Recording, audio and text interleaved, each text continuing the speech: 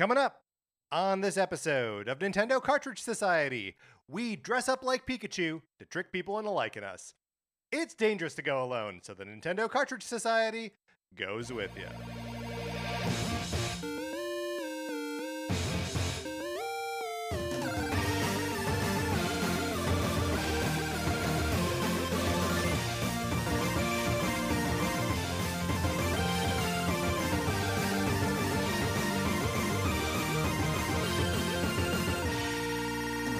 Welcome to Nintendo Cartridge Society. My name is Patrick Ellers, and I am joined, as I am always joined, by my co-host, Mark Mitchell. We've got a good show for you today. We're going to be talking about the news from the week, including Switch US sales overtaking the Wii for the first time. And then on Thursday, we're celebrating the one-year anniversary of Splatoon 3 with our favorite Nintendo hosts, whatever that means. Mark, but in the meantime, how you doing? How's it going? It's going great. I'm sorry, the question was wrong. I'm just so excited to be back. Yeah, it's so great excited to have see you. Great to have you back. So excited to be hanging out. I was supposed to have a dentist appointment today. Yeah. But then I got a call in the morning that the dentist was sick. And so I had to reschedule. Yeah. Which it all makes sense. It's all fine and good, but for some reason I was really annoyed by it. No, okay, but here's the opposite of that. I once had a dentist appointment early morning, right? And it was not just a regular checkup. It was a something going on in my mouth. And before the dentist came in, the hygienist came in and was like, hey, so the dentist is feeling a little sick. She currently has no voice. Do you want to proceed with the procedure today, or do you want to and at that point you're already there. I'm already there. Well, and I feel COVID maybe did something around this, but I feel like everyone's natural instinct is to be yeah, give whatever. Your permission. Well, what's the worst that's gonna happen? I'm gonna get sick. But you are in no situation to say no, right? Yeah, I mean you can, of course, but it just it doesn't feel right. So I'm saying it's nice that they made the decision. No, it is. It totally is. I mean, rescheduled for a week. It's totally fine. But it made me realize, because previous to this, I would have said, oh yeah, going to the dentist, not my favorite thing, but not a big deal. But I realized that the reason I was annoyed by it is because I had kind of amped myself up for it. I was prepared. I was emotionally prepared to go to the dentist. And now I got to do it all again in a week. You know what I mean? Yeah. I mean, here's the thing. Because over the last 2.5 years, I went into overdrive on repairing some of the poison fillings in my mouth. I have been to the dentist probably 4 or 5 times a year for the last and the last time I went was it was a regular. No, it wasn't a regular checkup. No, I guess it was. It was a regular checkup. And she's like, okay, the next time I'm going to see you is 6 months from now. And I was like, no! I'm used to seeing my dentist on the reg. Mark, if you want to support my dentist addiction, you can go to patreon.com/Nintendo Cartridge Society, where we are, if you can support us there. If you like to support us with money, we appreciate it. And if you support us at the 8-bit or 16-bit levels, you get access to our once-a-month miniseries episodes. We did a whole miniseries on the great detective shows on television called NCS Detective Club, and we are currently making our way through NCS Goes Broadway, where we are talking about musical theater. Mark, what are we doing this month? We are doing Les Miserables. We are doing for Les September. Miserables. That's right. I'm very excited for us to talk about this. Yeah, me too, because we saw it in person. We saw it in person together. And you saw it the night before. I did, yeah. Yep. Didn't even get an invite. Here's another thing about the Patreon. If you are a member, you can help decide what the next mini-series will be. There will be a poll going up probably in November, I would guess. Maybe October. Yeah. Give ourselves lots of runway. November and December are busy times. Yeah, that's right. Yep. So a poll going up. Can't be managing polls and celebrating the holidays. That's true. It's in the Bible. So really, we're just in my Bible. We're just basically 4 weeks away from, or 5 or 6, for a poll going up where if you're a member of the Patreon, you can vote on the next mini-series. You can direct Patrick and I in what we should do with our lives. Yeah, which that's a certain amount of power. It is, because when we do one of these episodes, I gotta say, it's like the whole Saturday. It's like shot. Yeah. But no, we love doing it, and the shows are fun and good. But yes, so that is something that you can be a part of if you are a patron at any level. With or without being a patron at any level, you can join our Discord, where people are always having fun and interesting conversations about what is going on in the world of Nintendo. Mark, we're heading into September. September is Friday, which means there's going to be a Direct. We're on high alert for Direct season. And there's no better place to be during a Nintendo Direct than in the NCS Discord. It's true. If you want people who are going to be genuinely excited about stuff and like not snarky and not spamming it with like whatever dumb nonsense they want. Silksong, we know. We get it. Be nice to see it. Think we're going to see Hollow Knight Silksong in this next one? I don't. Me neither. I don't. I think they're going to cancel the game. Wow. It has been a very long time. If you would like to join, email us, Nintendo Cartridge Society at gmail.com, and we will send you an invitation. All right, Mark, are you ready to get into what we've been playing this week? Yeah, let's do it.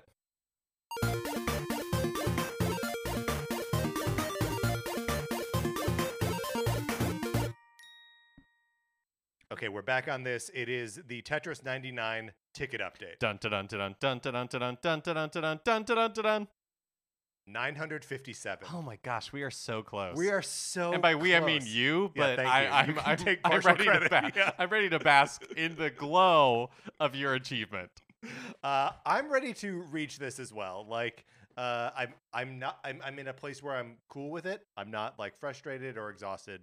I'm just like, that's 42 away from that's so crazy from finishing it. If you had to guess, how many tickets do you think you're averaging a week?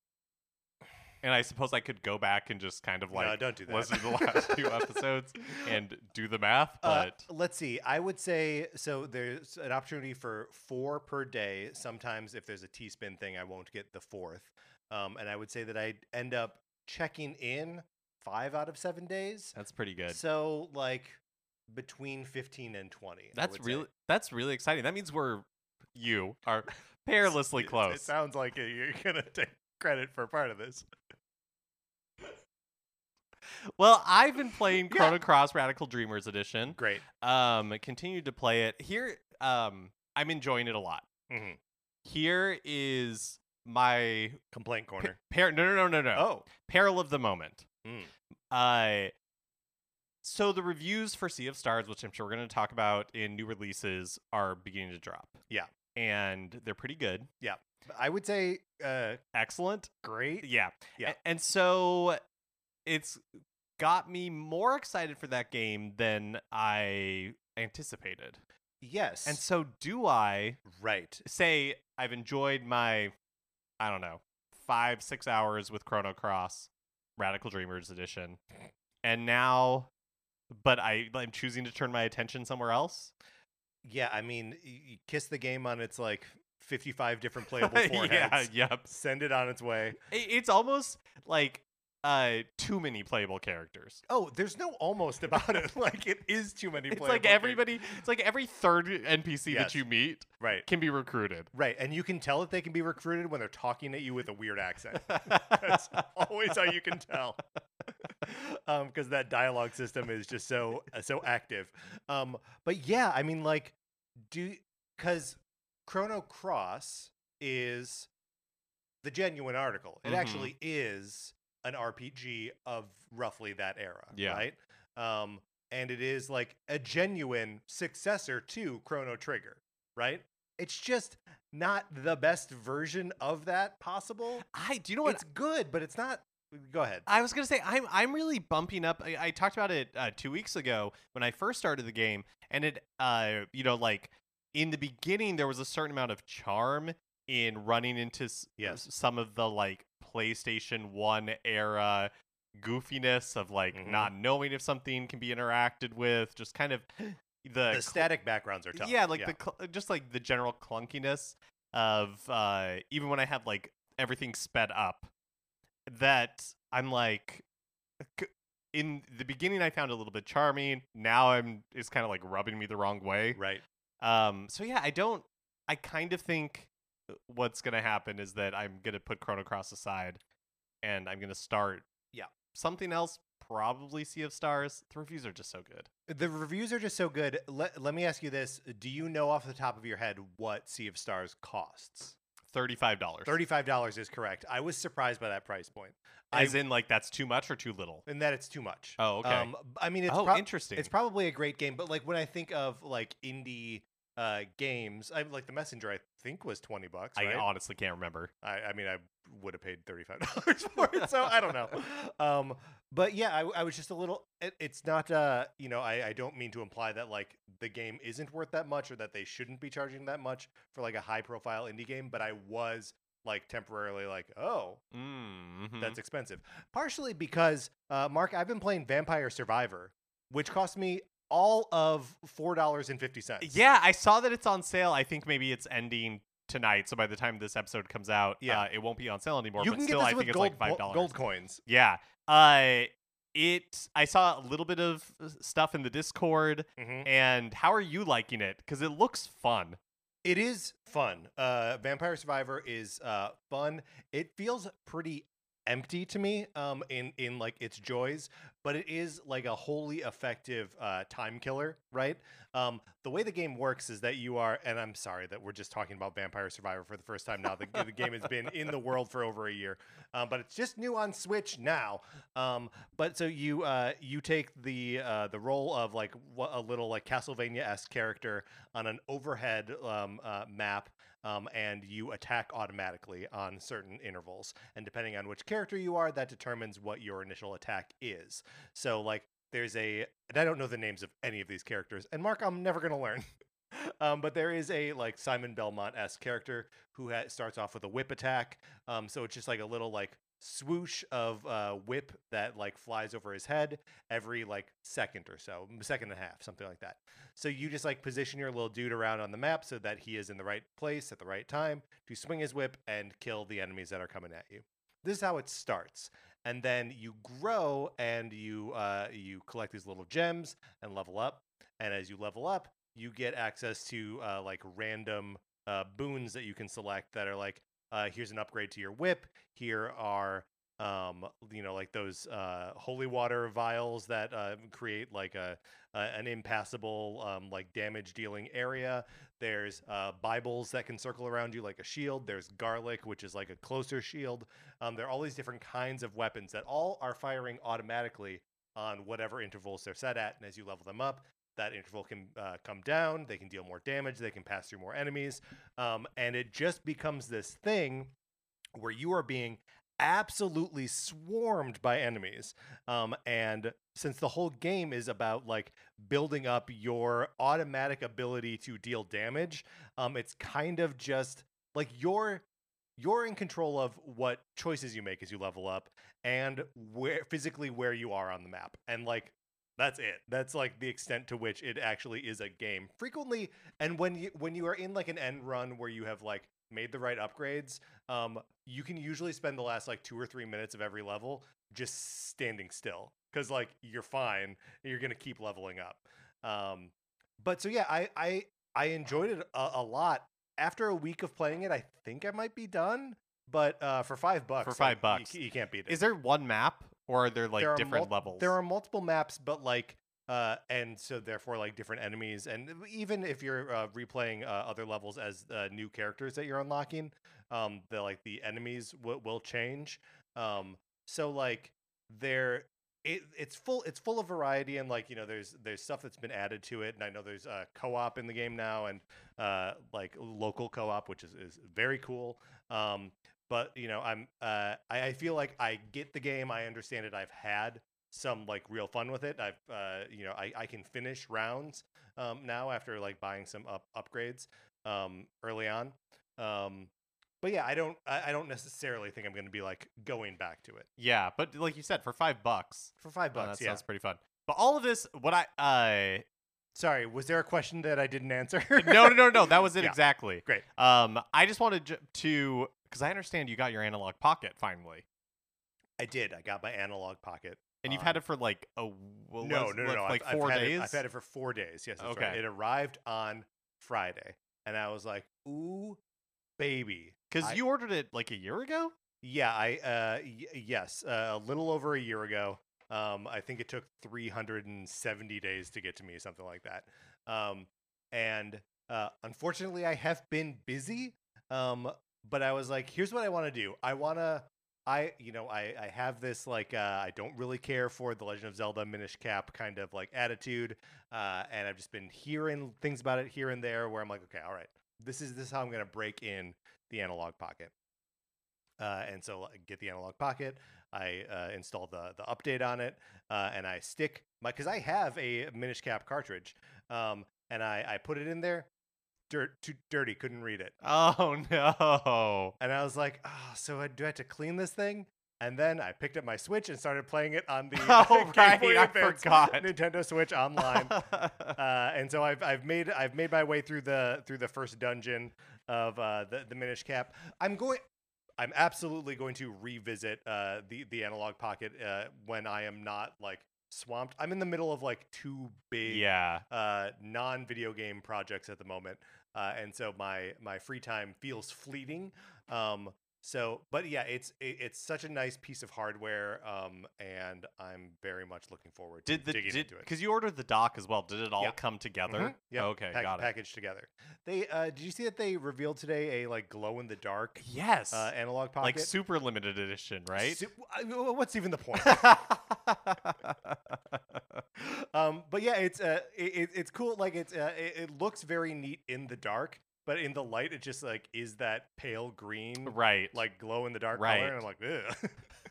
Yeah, but like, I mean, I totally hear what you're saying. Yeah. But then you see one of those, and you're like, oh, I know that glows in the dark. That's true. And I want to see it in the dark. And I would love to see it in the dark. Yeah. Yep. But so yeah, it's it's like the Phantom of the Opera T-shirt I had in like sixth grade, where it was just like the mask. No, it wasn't. It wasn't just the mask. What? It was basically the entire one sheet, but the mask glowed in the dark. That's what I meant. It's just the mask glowing in the dark. Oh, okay. Just a big T-shirt with just like the mask from the show. I don't know. I think people would recognize it. Cool. They would. Yeah, fans. Fans. I was trying. I was trying to think of like what they would be called, but I think they'd just be fans. Just PHANS. Yeah, that's what I would do too. So to answer your question, I've played no games on the Analog Pocket yet. Well, at least we know it's nice. All right, Mark, that's what we've been playing this week, or not playing. Let's get into the new releases and what we might be playing next week.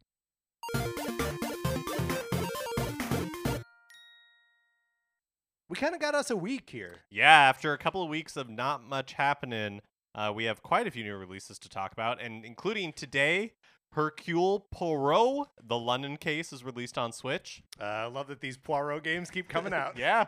Also, Samba de Amigo Party Central, the latest entry in the Samba de Amigo franchise, is released today. Reviews have not been awesome. Yeah, and I'm kind of just highlighting it here really because it was featured in the latest Nintendo Direct. And then I also just wanted to highlight here that earlier this month they started talking about their kind of like DLC plan for the game, which they have 8 different DLC packs coming out. Each one has 3 songs and costs $5. So it seems like kind of a lot of money for not a lot of content. Which kind of I think just like gives the shape of what this game is. And I mean that was also the case with the Theatrhythm Final Fantasy game that came out a couple months ago. Is there no way to just like put out a rhythm game that just like has a bunch of stuff in it that like you want to play and like not keep like needling you for like more money? Yeah, I mean at least maybe in the case of Samba de Amigo it's like licensed songs, but as far as like Final Fantasy goes, yeah. Well, I mean, the first two packs for Samba de Amigo is the Sonic the Hedgehog music pack, not licensed, and Japanese music pack, which is those would be 3 licensed songs. And then in the second set, which is coming out on September 27th, there is a Sega music pack. Oh, so okay, I see the pattern here. Right, and a K-pop music pack, which I'm sure they're paying out the rear for. But, right. Yeah, they're doing one that's not costing them anything, and one that is costing them a pretty penny. Yeah. Got it. Also today, Sea of Stars is released digitally. Very excited about Sea of Stars. The positive reviews have got me just like seeing video clips of it. I'm just like, oh yeah, no, 100%. I'm so excited for this. I didn't finish the Messenger, but because when it got to the spoilers for the Messenger, but when it got to like the 16-bit part of it, it kind of lost me. Good. Yeah, I literally got lost in the game. Like I couldn't figure out how to advance. But I really enjoyed it up to that point. So yeah, Chrono Cross. Maybe in another life, I don't know. We'll see what happens. Maybe in a parallel reality. Yeah, that's right. That's right. The Messenger is one of the few games in my life that I have 100%ed, like as an adult. So yeah, no, I'm all in on whatever sabotage the developers of Sea of Stars has to show us. And then also today is the making of Karateka, available digitally. It's like a playable documentary from Digital Eclipse. What are these guys up to? This sounds so cool. I was watching the trailer for it, and Karateka was like a PC game, I think, that was released in 1984. And it is they used what do you call it when they take live action and then kind of animate over rotoscope. They basically used rotoscoping to create this game with pixel art, and it's a documentary / there's like 4 playable versions of the game, including like a beta version and then a remastered version. Like it just seems like a really neat project. We talk about on this show how that we wish. I mean, how amazing would it be if Nintendo did something like this for like Ocarina of Time, and you saw the beta version and like all that kind of stuff. It's really neat to see somebody treating video game history this way, and since video games are such a unique art form, like be able to actually like play early versions of the game and like see all of that. I don't know. It just seems really cool. I hope this is really successful for them, so that way more of this stuff happens. Well, and I think this is an example of more of this stuff happening, because this is not just somebody doing it. It's Digital Eclipse.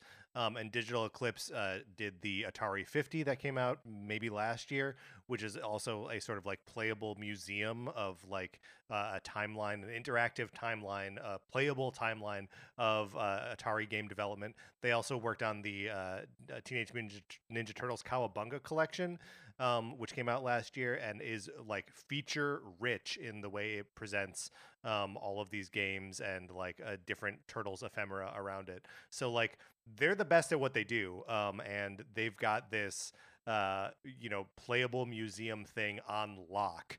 And so yeah, I would absolutely love to see them team up with Nintendo to do something like this for one of their games.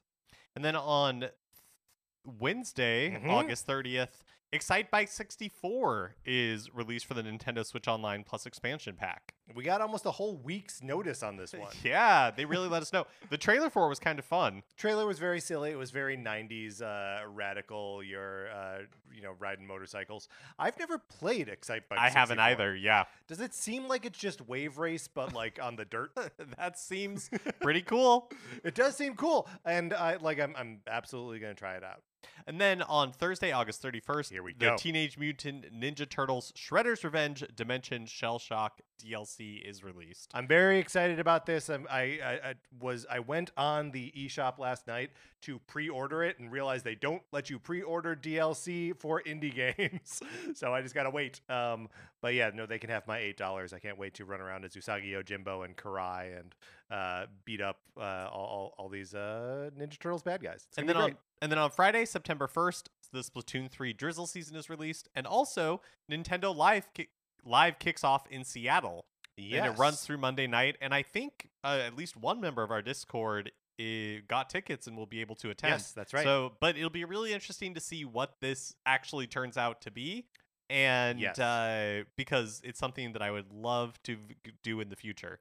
Yeah, and there is it's not very robust, but there is a streaming schedule. So like there is like an opening like opening day thing. We have no idea what to expect of that.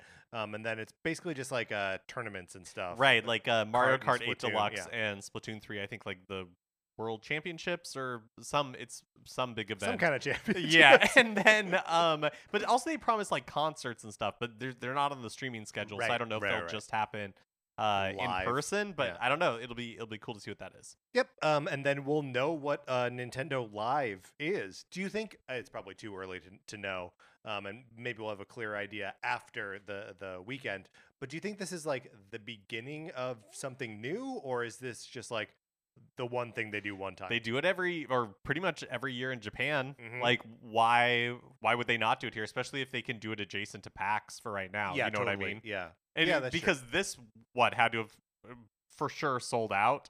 So I don't think it's a question of demand. I think it's just like to see how this expands in the future, I think. Yeah. I mean, it is interesting though, like, because they Nintendo was just at Gamescom not really doing anything, but like it's just like what's the bandwidth for like events that you just like send people to like play games that have been out for a year or more. Right. Yeah. 10 years in the case of Mario Kart. Right. All right. Well, that's what we could be playing later this week. I messed this up. That's not how this transition goes. Mark, let's close this segment out. That brings us to a regular segment on our show. It is time for 433. In 1952, American composer John Cage wrote a piece called 433, wherein a performer or group of performers didn't play their instruments for 4 minutes and 33 seconds. For the purposes of this show, our instruments are talking about Nintendo. So, for the duration of one performance, 433, Mark and I will talk about something not at all Nintendo related, thus fulfilling the contract of the piece. Mark, you've brought something very interesting to my attention here. Yeah, so we're going to be talking about Snoopy, like the dog from Peanuts. Right. Snoopy's siblings, really Snoopy's family. Yeah. And Patrick, this shook me because I didn't realize that Snoopy had siblings. There's one, I think, on here, Spike, that I recognized, but I thought Spike was like his uncle. Sure, and not a brother. A brother, right? Yeah. It is the whole concept of like Snoopy's family, and really like any cartoon dog that like we anthropomorphize so much, where you're like, oh yeah, he was taken away from his. It's a thing we just accept with dogs, right? Right. We are your family now. But just the fact that like he fantasizes about like flying a World War I biplane. Makes me think that he has too much of an inner life for us to guiltlessly take him away from his mother as a puppy. So I think that it's more in like the comic strip. It's more like sending your kid to college. Like I don't think he was like I don't think it's framed as being like kidnapped. It's more like Sure. But have you seen there is animated video? Of course, it's animated because it's Snoopy of Charlie Brown meeting like puppy Snoopy. I don't think so. It's cute stuff, Mark. You got it. Can I tell you how? So this is how this information came into my life. Please. Recently on Instagram, I started following like Japanese Pokemon like fans. I guess they're like taking what it is they're taking video of like when there's like a Pokemon parade and there's all these Pokemon mascot costumes like marching down the street. Yes. And it's brought so much joy to my life. Okay. And I think for some reason, in a good way, the Instagram algorithm is like, if you like these Pokemon mascot costumes, right, you're gonna love Snoopy content. And guess what? They're right. Yeah, sure. There's like tons of Snoopy content. I'm loving it all. But then somebody posted Snoopy's family tree. Yeah. And it was like I was blown away. But then it's a pretty simple family tree. Yeah, right? You have like mom and dad, and then Snoopy and his 5 siblings. But there's actually 2 other siblings that What? only exist in the like animated cartoons, okay, and not in the comic strip. Sure. But then I also read that Charles Schultz, the creator of Peanuts, regretted giving Snoopy siblings for the reason that you were talking about. He felt that, oops, like, I wish I wouldn't have done this because it made Snoopy less special in this world to have all these other anthropomorphic dogs. But he really and he especially disliked Belle, which is basically Snoopy with eyelashes. Yeah. Yeah, and is Belle the only? I guess it's hard in the cartoon gender. There is another. No. You're right though. The rest of them are men, except for Belle. And then in the cartoon, there's another one. Right. But and I like Olaf personally. He has like Olaf seems like he's a different kind of dog. He does. He doesn't look like a beagle like the rest of them. We'll post this picture in the Discord tomorrow. But yeah, it's you mentioned Spike before. We gotta at least name all of these. Spike. And Spike is the one that Charles Schultz. Sorry, we're going over. Well, okay, we're it's just happening. Okay, yeah, we have to. Charles Schultz did like Spike. Okay, and I get it because he's wearing a fedora. He has like a little mustache. Right. To me, he's the most recognizable of these. Sure. And so he continues to exist. He persists. Sure. The other one's Andy, which is just kind of like... He's like a Shaggy version. Yeah, Shaggy version. Olaf, who I'm realizing now, I think that's not his tongue. I think that's like a... It could be his collar. A collar or something. A distinguishing feature. He seems like he's got a little bit more of like a snout nose, and he's wearing a blue hat. Yeah, he seems he's a chubby one. Yeah, he seems like the South Park version of Snoopy. That's right. Does that make sense? Right. And then there's Marbles, who has brown spots. And then there's Belle, who just looks like Snoopy with like wearing Lisa Simpson pearls and has eyelashes. Have we ever talked about the McDuck family tree? No, we haven't.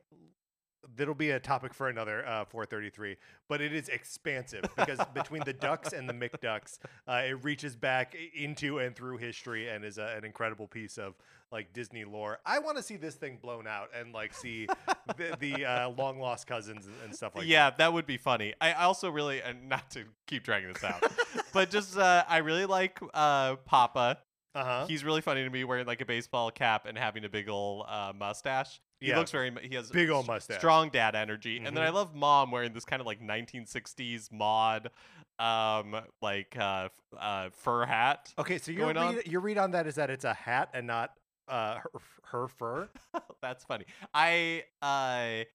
Yes, that is my read on it. But now maybe it's her fur done up to look like a fur hat. Yeah, that's my assumption. That's probably the less troubling assumption because otherwise, whose fur is she wearing? I mean, we can't ask too many questions about Snoopy without making each other upset. And this is why I think Charles Schultz regretted creating this expansive family tree. Yeah. All right. Well, like I said, we'll post this in the Discord.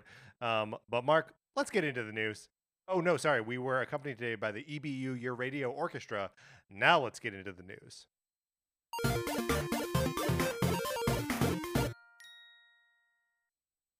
According to Circana, the firm previously known as NPD, in July, the Switch officially outsold the Wii's lifetime sales in the United States.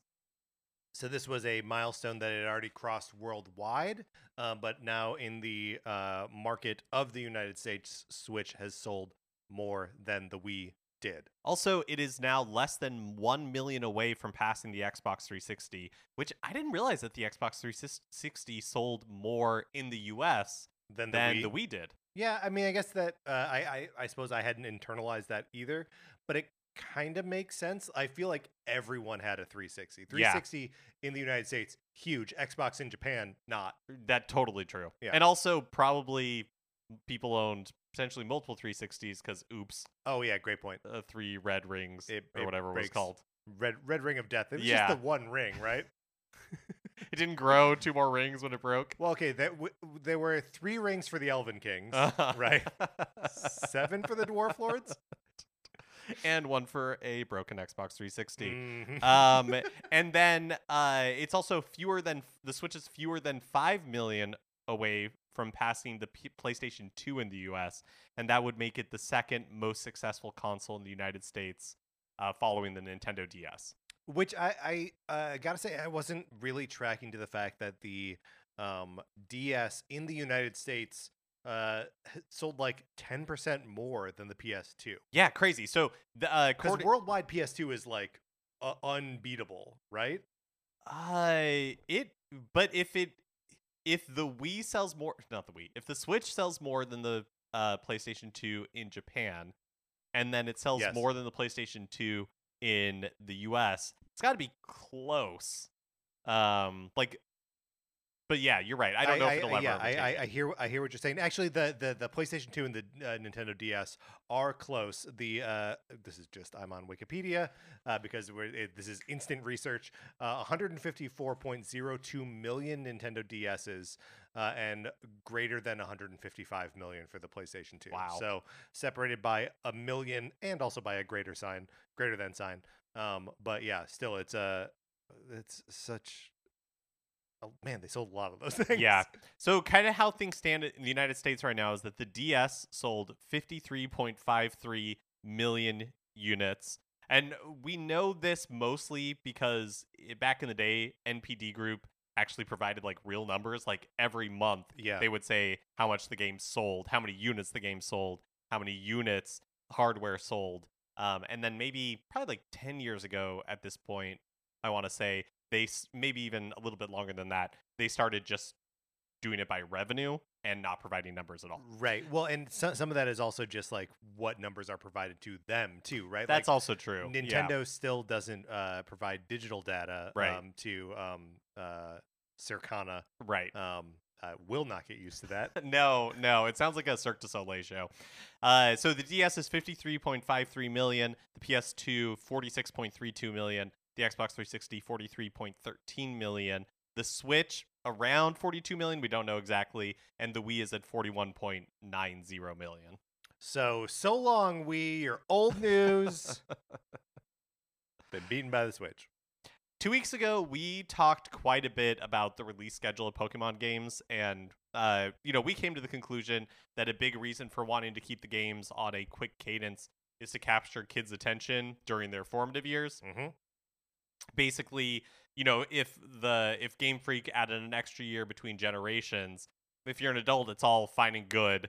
But because what's another year? But if you are trying to get kids like hooked, the difference between a new generation every 3 years and every 4 years would be a really big deal. Yeah, like a catastrophic distance, basically. In a new interview with ladbible.com, Pokemon Company COO Takedo Utsunomiya discussed how the company is aware they need to keep the franchise interesting for kids, saying, quote, "Our goal is to keep passing on Pokemon to the next generation over the span of hundreds of years, for example." What? Yeah, and in order to do that, of course, we need to make sure that we are still keeping the younger generations, the kids, interested. One thing I can say, kids are very, very honest. They don't play things they're not interested in. So if your brand feels like it's something that's old or boring, they will immediately dismiss it. So that's a big challenge. Making Pokemon continue to feel like something new and exciting for the younger audience, the kids, it's very important to us.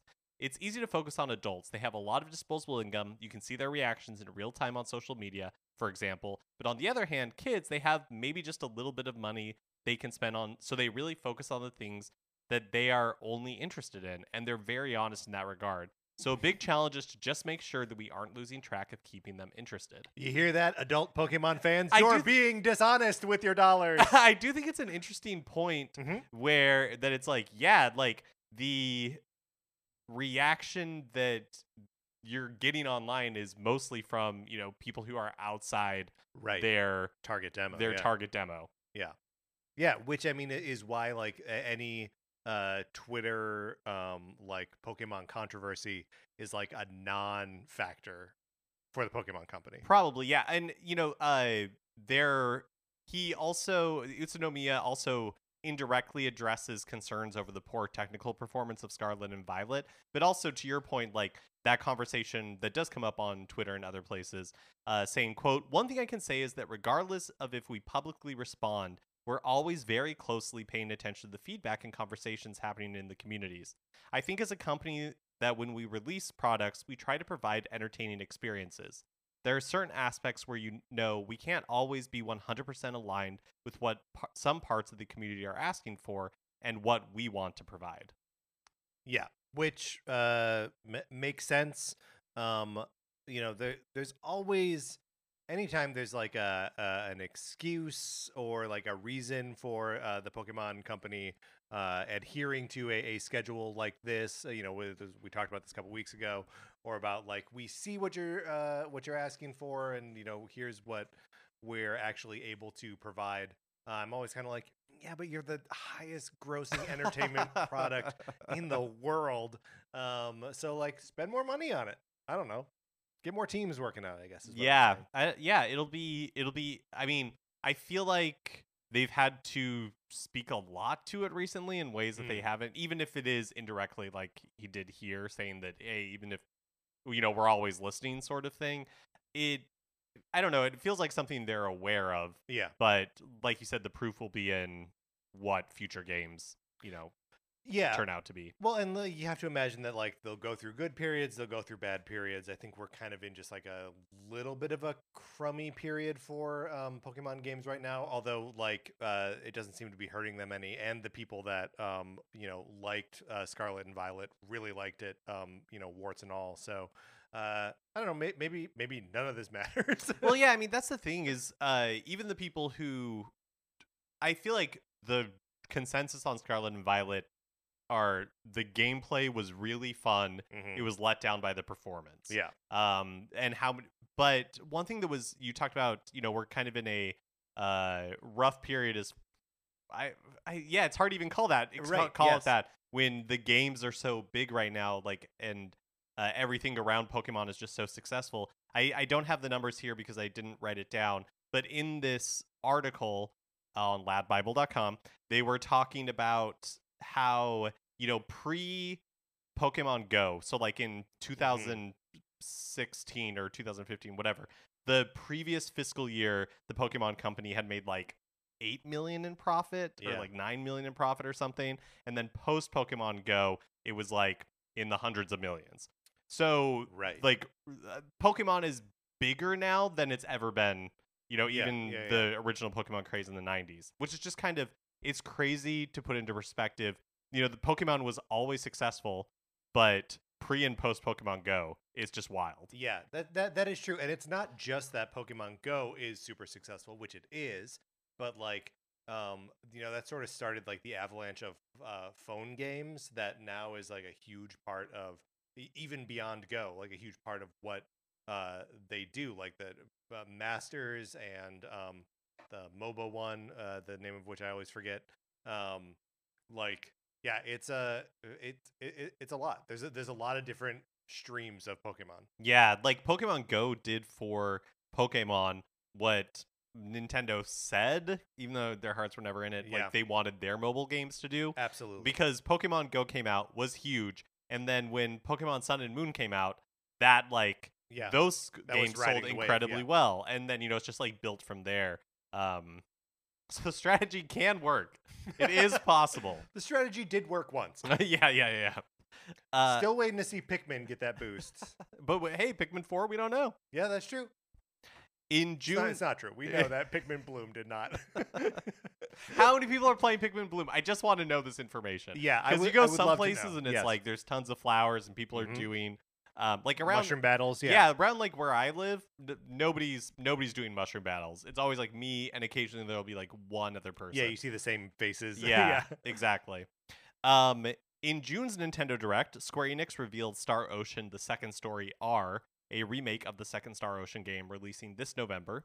And while the game has an art style reminiscent of HD 2D titles like Octopath Traveler and Triangle Strategy, the trailer also showed off a 3D perspective. In a recent interview with Famitsu Magazine in Japan, the game's producer and director, Yuichiro Kitao, discussed how the art style is familiar but different and here's what he said as translated by Nintendo Everything. Also, this is if you shudder every time I poorly pronounce a Japanese person's name, this is going to be a rough episode for you because there's another one coming up. All right. We'll brace ourselves. We'll think about the things that we need to, like, if that makes you upset, think about the things that calm you down. Think about the things that make you happy. That's right. Get those locked and loaded. Yeah, that's right. Here's what Kateo said. Quote, "The visual style in this game, as you said, is different to a normal HD 2D title. The backgrounds in the world were not pixelated, but instead were made with real-time 3D. and the characters were drawn with a special shader in a way that really sticks in the player's memory. The game was developed in a way to introduce pixel art characters into the current environment of expansive 3D worlds, giving them a real sense of existing in the modern age while also feeling nostalgic, and with visuals that brought out the finer details of cherished memories of grand adventures. Yeah, and this is actually something that we talked about a little bit when the remake was initially showed off in the Nintendo Direct, because it does, at first blush, read as HD 2D, but like that's kind of how the games looked in their original presentation. That it was already mixing 2D sprites with 3D background art and stuff like that.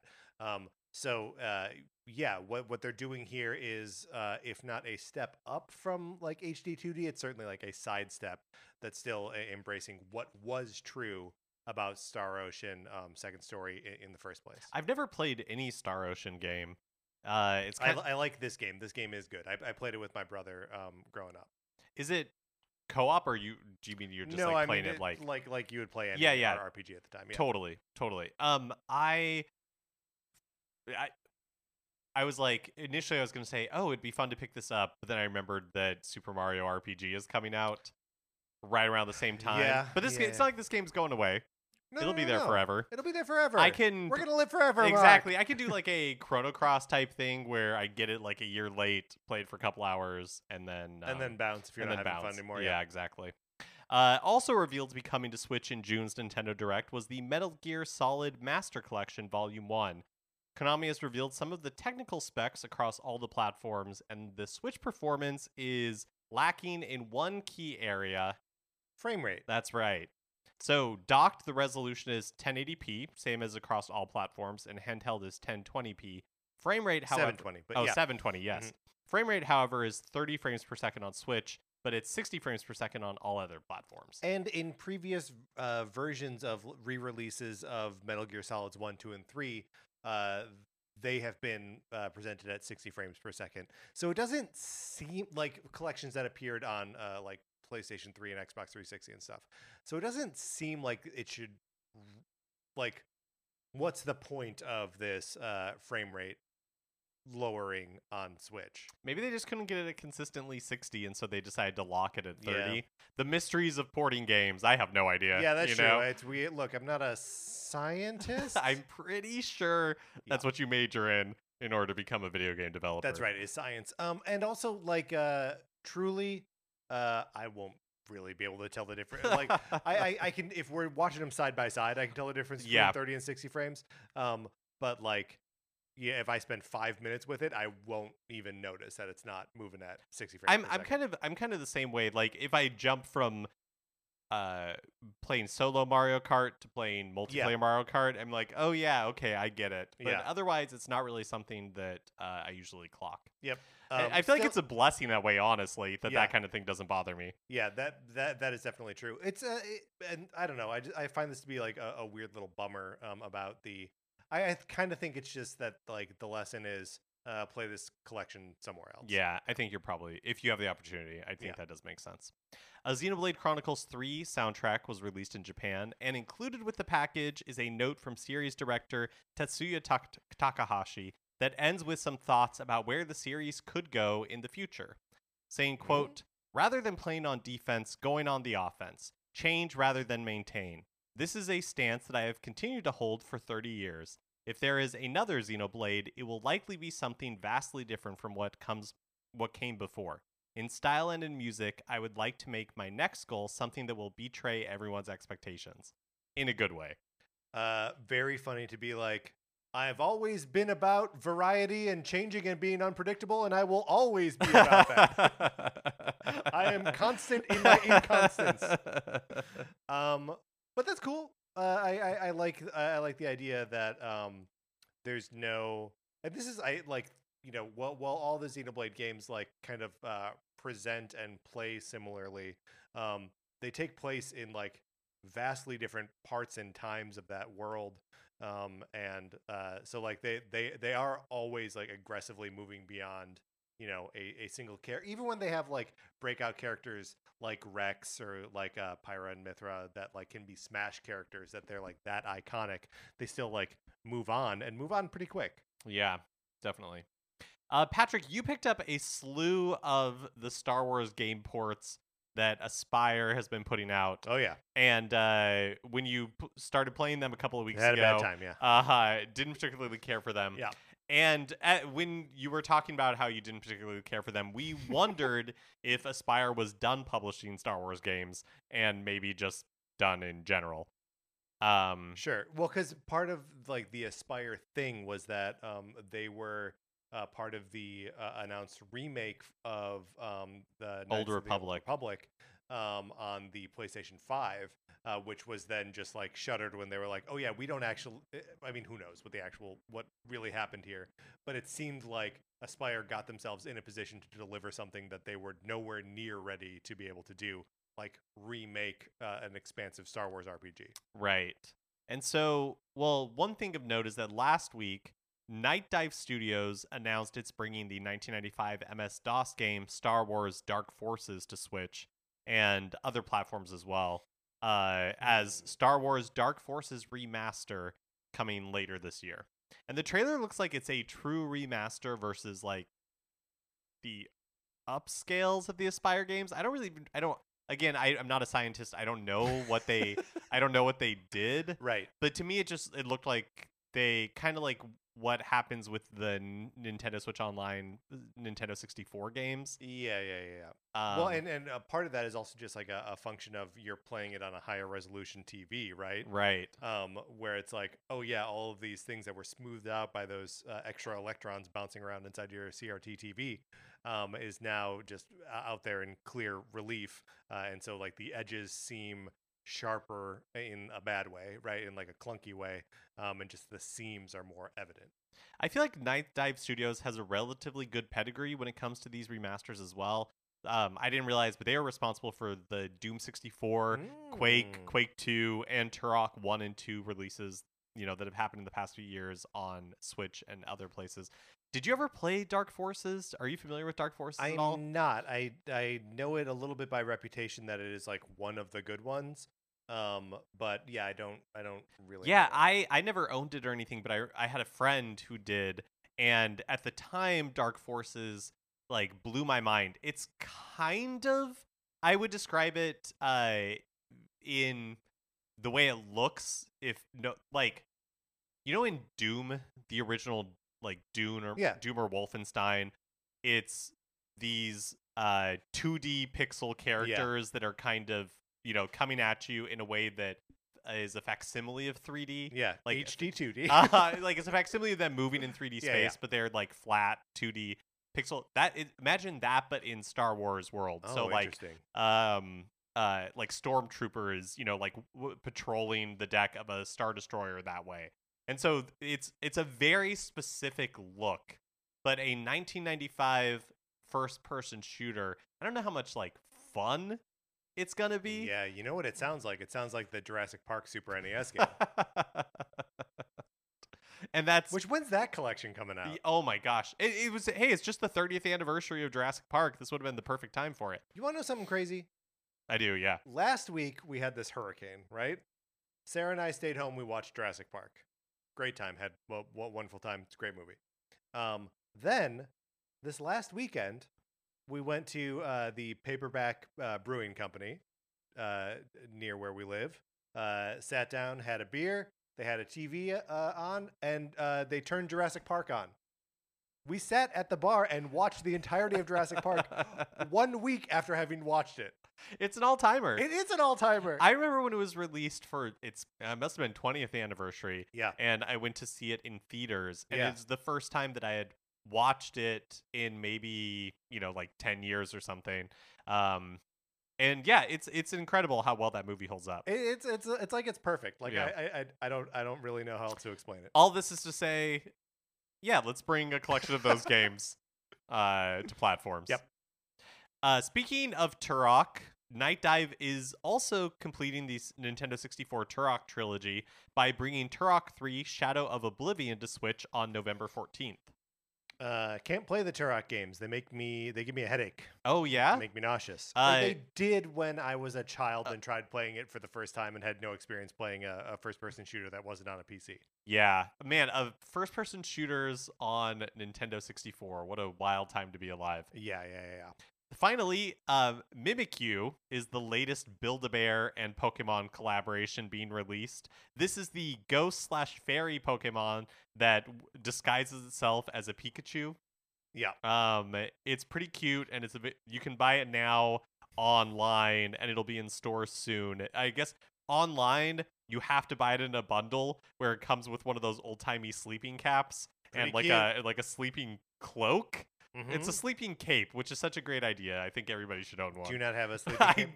I don't. But it's there was a period where they started doing these Build-A-Bear Pokemon things, and I remember talking about them a lot in the early days. Okay, I feel like then I put a moratorium on it. Did at one we? Point. I couldn't remember it. I could not recall. Because you did put you did put a moratorium, but at some point in the past couple of months, we violated the moratorium recently, and I don't remember why. I mean, maybe we were like, I don't know, it's a Grookey. What do you want? Like, he's great.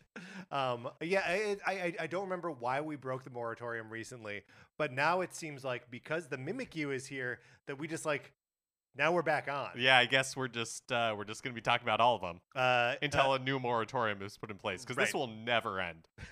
Build-A-Bear could do this forever. No, there's 1,000 Pokemon. It's true. Mark, before we look, that was the last news story that we have here. Normally we would transition out of it here, but you weren't around last week to discuss Charles Martinet. That's right. Retiring as Mario. We when the initial announcement went out, Nintendo was like, we're going to be following up with a video announcement from Charles and Shigeru Miyamoto. So stay tuned for that. Two things. One, where's that video? Two, I don't know why, but it bothers me when Nintendo in that announcement and everyone else talking about it just calls him Charles. You don't know the guy. He's Martinet. Yeah, not on a first name basis. Not on a last first name basis. Come on. Yeah. I second observation was a joke. The first one, though, maybe part of the Nintendo Direct. Yeah, perfect. Although that kind of feels like a weird place to do it as well.